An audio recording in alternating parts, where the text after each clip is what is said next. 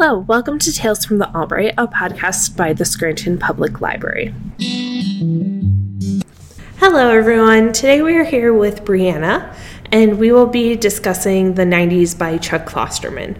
This is the last book discussion of the year, and as always, it will be a two-parter.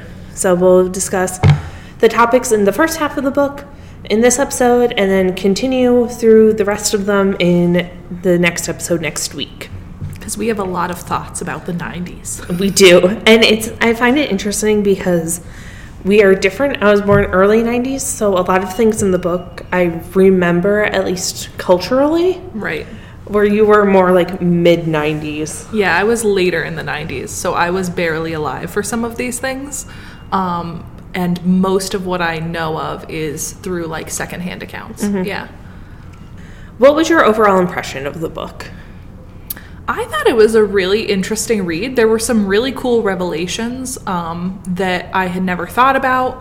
I feel like at times it's very dense, so fair warning if you try to take the plunge with this one, that he makes some like really intellectual statements that I'm like, wow, I did not process some of what was just said. Mm-hmm. I'm glad it's not just me. No. It was some very high intellectual, like, meta commentary, which is funny because I feel like part of the book is about the meta commentary and the irony of the 90s. So that was really interesting. It was nice to see how he goes around in sort of like this cyclical way through popular culture, through politics, current events at the time, and he works through all of these different areas and comes back to them as they apply. Personally, some of it went over my head, like some of the music things, and I had to ask my husband for explanation. But I thought it was a really cool read, and I learned a lot. See, I feel like I was similar but different. A lot of the movie things went over my head because, as we all know, I'm bad with movies. True. But the music things I got. Okay, so hopefully between the two of us, we will have enough understanding of these sections. What's happening. Yes, precisely. Yeah, I found it very interesting. It felt like it tried to cram a lot of things into one. Yes. So I think it would be interesting for like further books that will probably start coming out that look at specific sections of the 90s. Right. Because I feel like I really haven't seen many like history books of the 90s coming through. That's true. I think it's finally reaching that part of like time when it can be categorized as history. I know that, what's the rule? The subreddit for history, like the history subreddit has like a rule of how many years things must be past. And I think the 90s are officially history according to that. Because subreddit. It's getting to be like 30 years ago. Yeah. Mm-hmm. Yep. I mean, not very soon, but sooner than we all think. Yes, exactly. Exactly. Okay, so the first thing that I feel like he really goes into is Nirvana and Kurt Cobain. Yes. That was my first, like, PJ, what do you think of these? And he's like, I hate it. I hate it so much. He's like, it was just grunge. And they thought they were cool and innovative, and they only played 4 chords, something. And I think that's funny, because that's kind of Klosterman's point, is that it was very, like, that nonchalant, you know what I mean? Like that don't care, blasé, not taking life seriously attitude of music that was like very alternative and definitive of that time frame. I enjoyed, I believe it was in here, he was like drummer extraordinaire Dave Grohl. And then if you watch any single interview with a Dave Grohl ever, he's like, I'm the worst drummer in the world. That's amazing. And that's why he doesn't play drums in Foo Fighters. Oh my gosh, that's good to know. See, my favorite takeaway, this is where it was like, there was a lot of really fun little stories that I think I took away from this book. And my favorite, one of my favorites at least, was when he talks about how Smells Like Teen Spirit, it's the deodorant? Yes, yeah. It's about the deodorant, and that Cobain had no idea that that's what it was. Yeah. He didn't even get the reference. He just thought it sounded cool, I think. So that was a really entertaining story to me. Yeah. I miss the smell of Teen Spirit deodorant. That's a very 90s, like, nostalgia thing for me. Yeah. Because it was purple. Oh, yes, it was. I think I had a pink one, though. I feel like I had a pink one. Probably spanned all of the color spectrum. Yeah, I'm gonna have to find it. During that, because they talked about Nirvana and then Pearl Jam a lot in the Seattle music scene. And all I kept thinking about was when I went out to Seattle 2 years ago, and we went to the Pop Culture Museum. They have a whole Pearl Jam exhibit that they worked with the band to create, and there's like Funko Pops of them life-size around. Oh, wow. And then they have their Nirvana section, which has like Kurt Cobain's MTV Unplugged cardigan and like candid photos and like guitars and drums and everything. And it was really fun. That does seem really cool, actually. Yeah, and I found his transitions between topics so interesting. Yeah. Because he really jumped all around. Yeah, it was pretty jarring. Yeah. Because you went from like Kurt Cobain and like people committing suicide. Yep. And like the 27 Club and all of that. Yep. Right into the Gulf War. Yeah. That's like, a good point, yes. But I found his point about the Gulf War being kind of the first television war very fascinating, because I feel like you don't tend to think about wars in terms of how they are portrayed to the public through media. Right. You tend to think of them by like the actions that took place and like the battles and that realm. But he really goes into how the people at home experienced it. Right. And how short it was, because it didn't last very long. No. That is an interesting thing to me, is seeing that. It felt like something that's referenced a lot as like a big deal, but yeah, I didn't realize it was that short. And then we go into Ross Perot. Yeah. One of the cool things about this book to me is how he makes a lot of like broad statements that apply almost universally, and then applies them specifically to what he's talking about. So funnily, one of the things I have noted from the Ross Perot section is the quote where he says that there are many humans still alive who can say that they voted for Ross Perot in 1992, but to ask them the motives for their decision, like if you spoke to them now, would be willfully asking for a misinterpretation, because you can't ask someone to justify a decision they made 3 decades ago. Yeah. So it was really fascinating to see how he talked about the way that our current ways of looking at the 90s, and this becomes then a theme throughout the whole book, is he's like, well, the way we look at the 90s through the lens of 2023 is very different than how it was when it was actually happening. Yes. And it's interesting to see that comparison and the way that he addresses that throughout the book. And that was just the first time he said it that I really thought about it.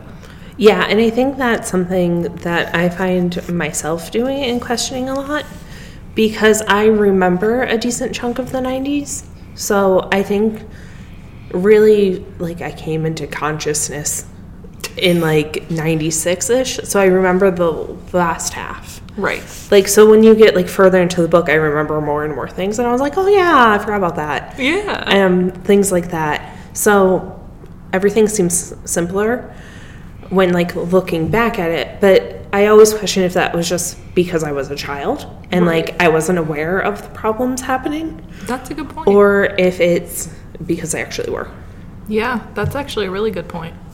I didn't think about that. Yeah, because I think we all kind of like to look back with like a more optimistic lens than how it actually was. Yes, precisely. Yeah.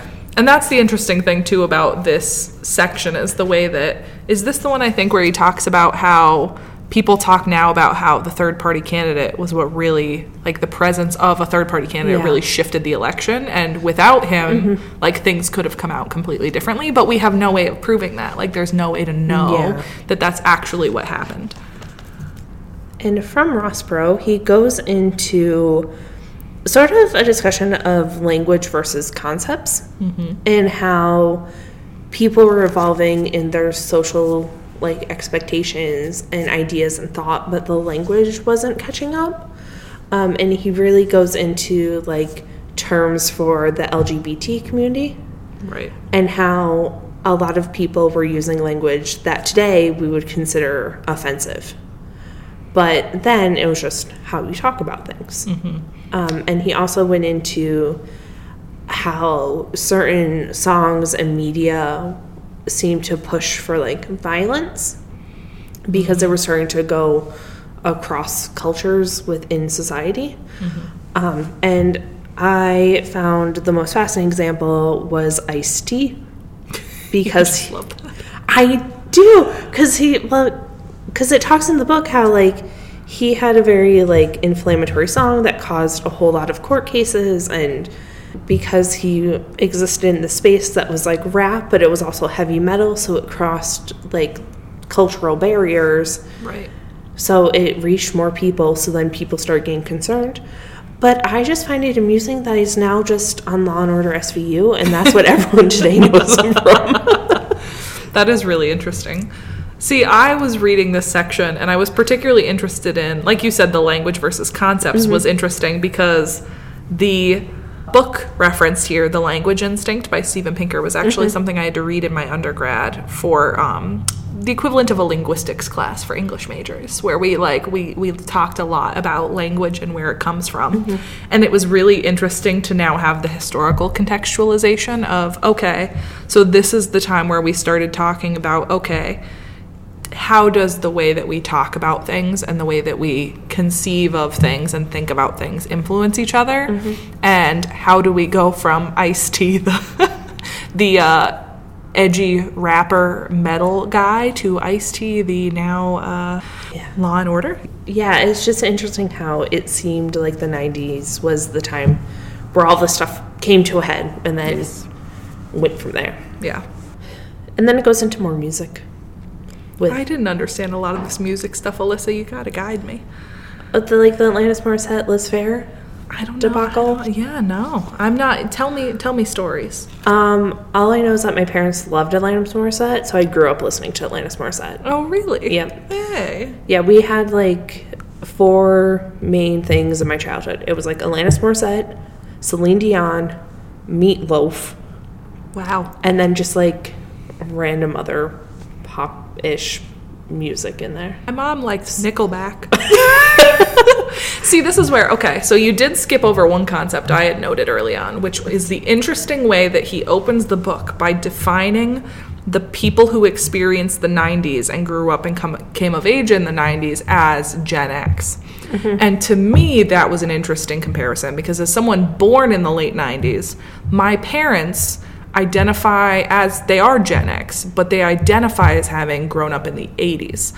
So they are much more influenced, I think, by 80s culture rather than 90s culture. That's how my parents are too. And it's interesting to see how, like, I wish that there was a way to sort of understand, like, his point here is that there's no way to generalize, obviously. Like, it's such a specific sliver of the population that we're talking about when we make these assumptions about particularly what generation whatever thinks and how they behave and how they act. So it's interesting to see this examination of the 90s. And no, my parents were the age I am now, like in the 90s, and they were coming of age and like developing their adulthood, but it was in a lot of ways different from what is talked about here, which surprised me. So that's interesting you say that, because my thought was, well, my parents loved like hair metal, which is what was coming out of vogue in this book and in what he's talking about in the 90s.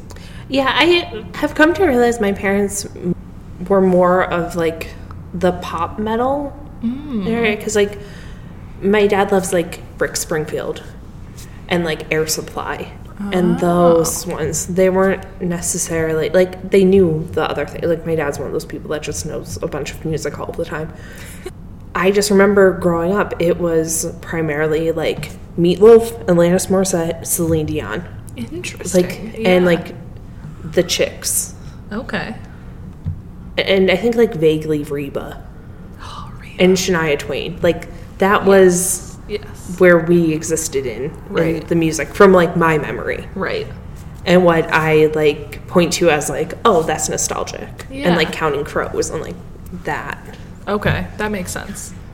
So what were your takeaways about this section then? I felt like it was odd. Mainly just because I feel like it was Gen X, but it wasn't at the same time. Yeah. I think of Gen X as like 80s. Yeah, and then like older millennials are probably 90s. Yeah. Yeah. That makes sense. because my cousins are like 10 to 15 years older than me, and they were very in 90s culture, like had the windbreakers with the different colors and yes, all of that. So that's what I think of 90s, and they're still technically considered elder millennials. Right. Okay, that makes sense. Where I feel like I fall more towards like the middle, right, older. Right. And this is where it's also interesting, because in that sense, I think we would say we disagree a bit with Klosterman's identification of who was most impacted by 90s culture, or most identified with 90s culture is a better way of putting it. But then the other interesting comparison he makes fairly early on, I think, or somewhere in the middle here, is he calls them just group A, B, and C. But when he talks about the innovations of technology, I think it's the advent of the internet, right? Yeah. So he says group A are the people who had lived the bulk of their existences before the internet and would not really have to adapt to using it much, if at all. Group B were the people who existed in the middle, where they were probably in their adulthood and adapting to a world where they would still live half of their lives with the internet. And then group C was the group that grew up and that was all they knew. And I think that's the more interesting designation to me that he makes, is sort of how internet and that sort of culture shaped. Because I think a lot of people in the 90s who were most shaped by the 90s were that middle group that were sort of knew and remembered and consciously experienced life before, but also now had to learn a life after technology, like the internet. Yeah, and strangely, like, that's the group I identify most with. Because I remember as a kid, we didn't have a home computer. We didn't have any of that. Like, I remember the rotary phones. We had those. It was like a big deal to go over to my best friend's house and play the little Barbie game on her computer. Yes. Like, that was ancient now. Right. Like, and I remember, like, even in school, I don't think we had computers until I was in, like, 3rd or 4th grade. And when we would go to, like, the computer lab, which was, like, hardly ever, you would, like, sit there and you would just play, like, Kid Pics and, like, draw photos, or play, like, Math Blaster. Like, that's what my memory of, like, technology was. Like, there wasn't internet. There wasn't, like, I mean, obviously there was internet, but there wasn't, like, search engines or social media or anything like that. You, like, went on there, you played your little game, you got bored, you left. Right. If you looked up something, you would use, like, Ask Jeeves, and he'd be, like, the butler standing there. Yes. But I remember, like, as a kid, like, we didn't have any of that. I remember beepers. Like, they were the big thing. Yeah. I saw those in movies.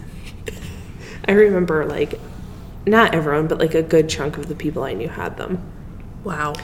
And then I remember, like, you would go places and, like, it'd be like, call me when you get there, and, like, you literally had to, like, go into somebody's house and be like, hi, can I use your phone? And, like, dial your house phone number and, like, memorize all of the numbers that you needed. I still remember a lot of the phone numbers from then. That's true. I do remember some phone numbers from my youth. Yeah.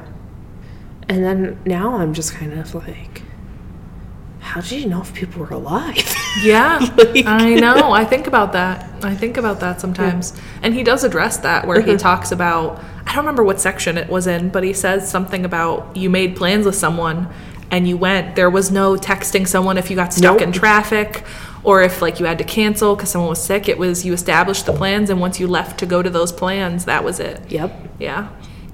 I'm sorry, I derailed us. Where were we? You're fine. We were talking about music, and then I went into the music, and that's fine. The next thing he goes into is Blockbuster. I miss Blockbuster so much every day. See, I don't have a very distinct memory of Blockbuster. Blockbuster was the best.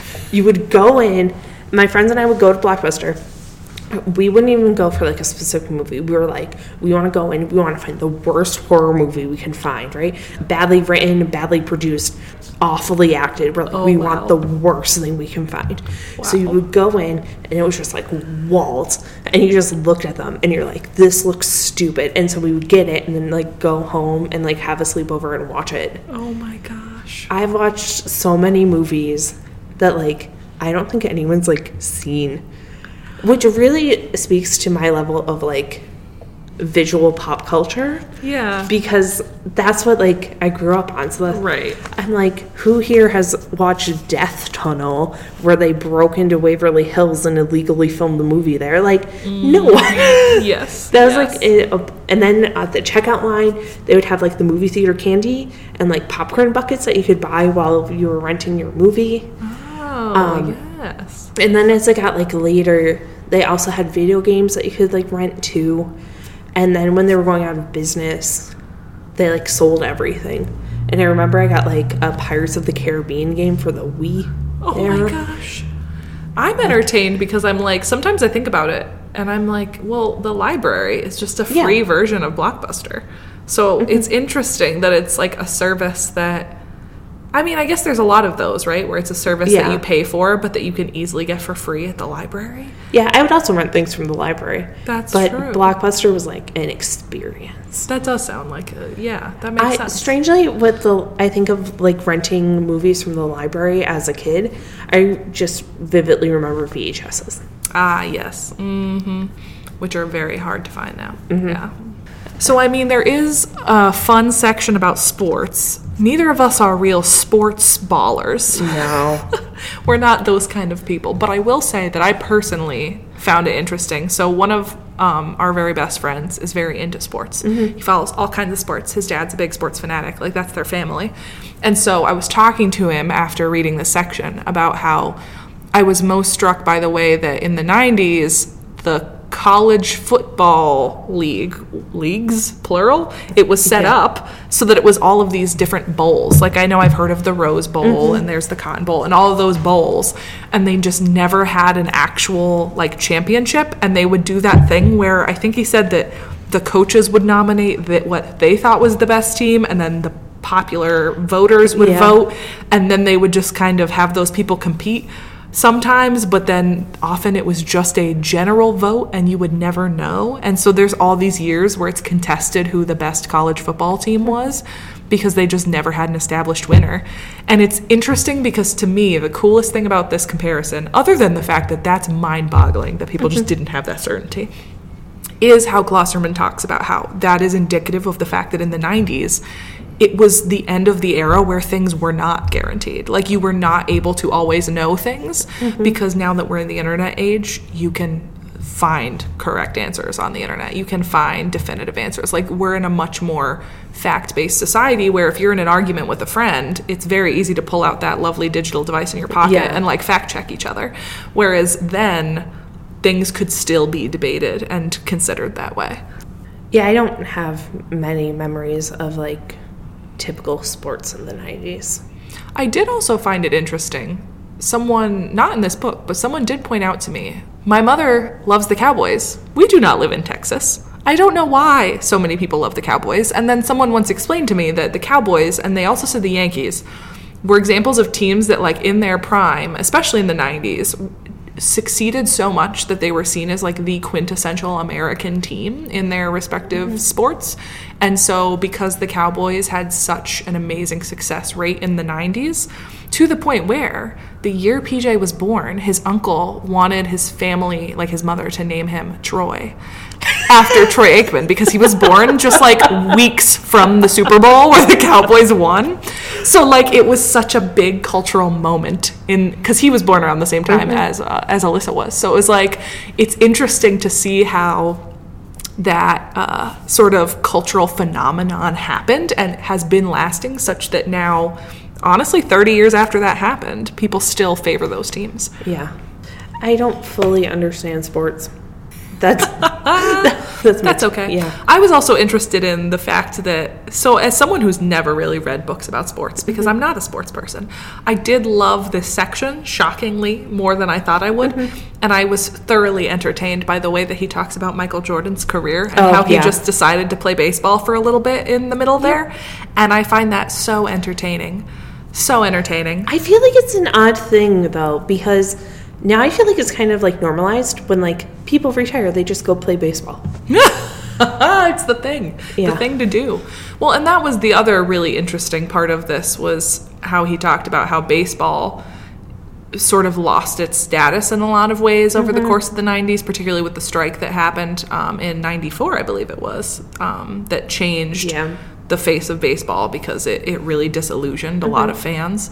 But my other favorite takeaway from that part was that baseball is one of the few sports that has not changed so fundamentally since its inception that you could bring Babe Ruth back from the dead as, the quote was amazing. He said something like an overweight alcoholic in his like middle age could still compete today against modern baseball players. Whereas if you brought back the early football players, they would have no way of competing against modern They'd be like, players. what is this helmet? Yeah, it's just not the same, whereas baseball is one of the few sports that hasn't fundamentally changed in all of that time. And I thought that was really cool, and maybe it is why a lot of people still hold that nostalgia and find it that like sport to go back to.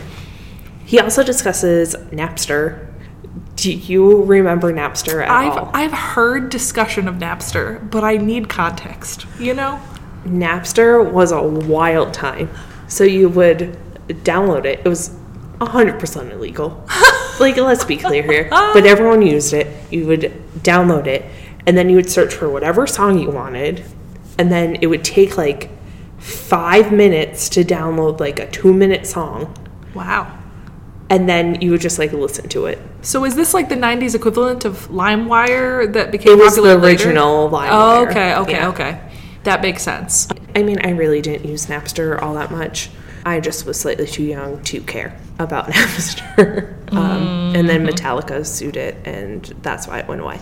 Yeah, I thought my favorite part of this section was the way that he talks about the idea of intellectual property and theft, and how obviously, like, if you steal a physical CD from someone, you're like taking it out of their possession and they no longer have it and now you have it. But the hard part with these sort of the advent of these different ways to pirate music is that technically you're not taking anything away from the person who's sharing it because they still have access to it. So it became that like undefined territory that we have obviously since established. I think that our intellectual property understanding has obviously grown a lot absolutely in the past couple of decades, because this is where those conversations had to start happening, was like, okay, but we have to talk fundamentally, like, what's going on here? Why is it wrong to copy this music and then share it so widely? Especially, I was interested in the way that Klosterman talks about the fact that the profits went to these big companies rather than to the artists. So a lot of people would still argue, but they're not stealing from the artists because the artists see so little of the actual profit from individual sales. So it's interesting, that sort of debate at play and the issues it raises. So one of the fun things that Klosterman touches on are clear beverages. I loved that. That was fascinating. I remember them. I don't think obviously I wasn't drinking Zima as a 5-year-old. Hank and John Green have a very distinct bit on one of their podcasts about Zima. I don't remember it very clearly, but they did talk about it as like it awoke a nostalgia in them to hear about it. Yeah. Like the existence of it. They were like, I can't believe that was a thing. And Crystal Pepsi and Tab Clear. And then all of the decor was like clear. I do remember Crystal Pepsi. I have a concept of that. The funniest thing to me that I did not know in this section was, is it Tab Clear? Yeah. Tab Clear was created basically to just absolutely obliterate Crystal Pepsi from the market, and it succeeded by making it a terrible product that next to Crystal Pepsi made it look like Crystal Pepsi must also be a terrible product, and therefore they tanked their own product to bring Pepsi down. That was so interesting. Yeah. It was like guerrilla warfare, but for marketing in of clear. Yeah, clear. The soda aisle. Guerrilla marketing in soda aisle. Oh my gosh. That was so interesting though. And that's true. The clear thing is very popular. Even the cover of the book is one of those. The clear phone. Yeah. It's my friend had that phone. With all of the, like, you could see all the inner workings. And that mesmerizes me that this was appealing. It's so great. I would buy clear stuff now if I could. Really? Yeah. Is it for the same reason he talks about, though, that you want to know what's in it? Or just because it looks cool? No, just because it looks cool. Oh my gosh. You are a symptom of the problem. That's so interesting. See, I don't know. In some ways it's interesting. In other ways, I don't think I need to know all the inner workings. But then they had, like, fun clear things. Like you had the Game Boy clear that was like purple and you could like see all the stuff inside. I have seen those, yeah. The different gaming consoles that had like that. Best. That is pretty cool. Then he goes into the real world and kind of the advent of reality television. I don't remember watching any of them then. I am obsessed with the UK version of Big Brother. Mm-hmm. And especially the UK version of Celebrity Big Brother. And it's all like kind of manufactured. People are putting on personas, all that. Yes. But it's just fun. Yeah. I remember the real world, and now I feel like they just have people whose career it is to be on reality television shows. Right. Because now, I think they still have the real world, but it's like real world road rules, and they have all competitions and everything else on MTV. But back then, it was just like, oh, these people live in an apartment. Right, yeah. I don't know. I'm not familiar as much with that side of television. Yeah. I don't experience it as much, but it is interesting to see, where it like came from. And then we have the more science-y things, which was like a Biosphere 2 and cloning. I had never heard of Biosphere 2, may I say? I did. Oh my goodness. That was so fascinating. The idea of just creating this entire ecosystem that could sustain. And then it was interesting to be like, the flaw with it was that they didn't create enough oxygen, and then they had to pump in all of this oxygen because they had depleted it to like that dangerous percentage. I felt kind of sad that all the bugs died.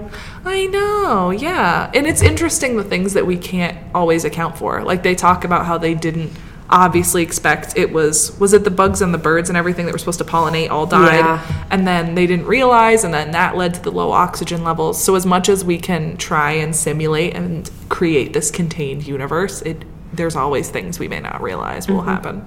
Yeah, that was wild. And then fears over cloning, I think, is something that's still being discussed, but in a new way in today's age. Yes. Of like robots.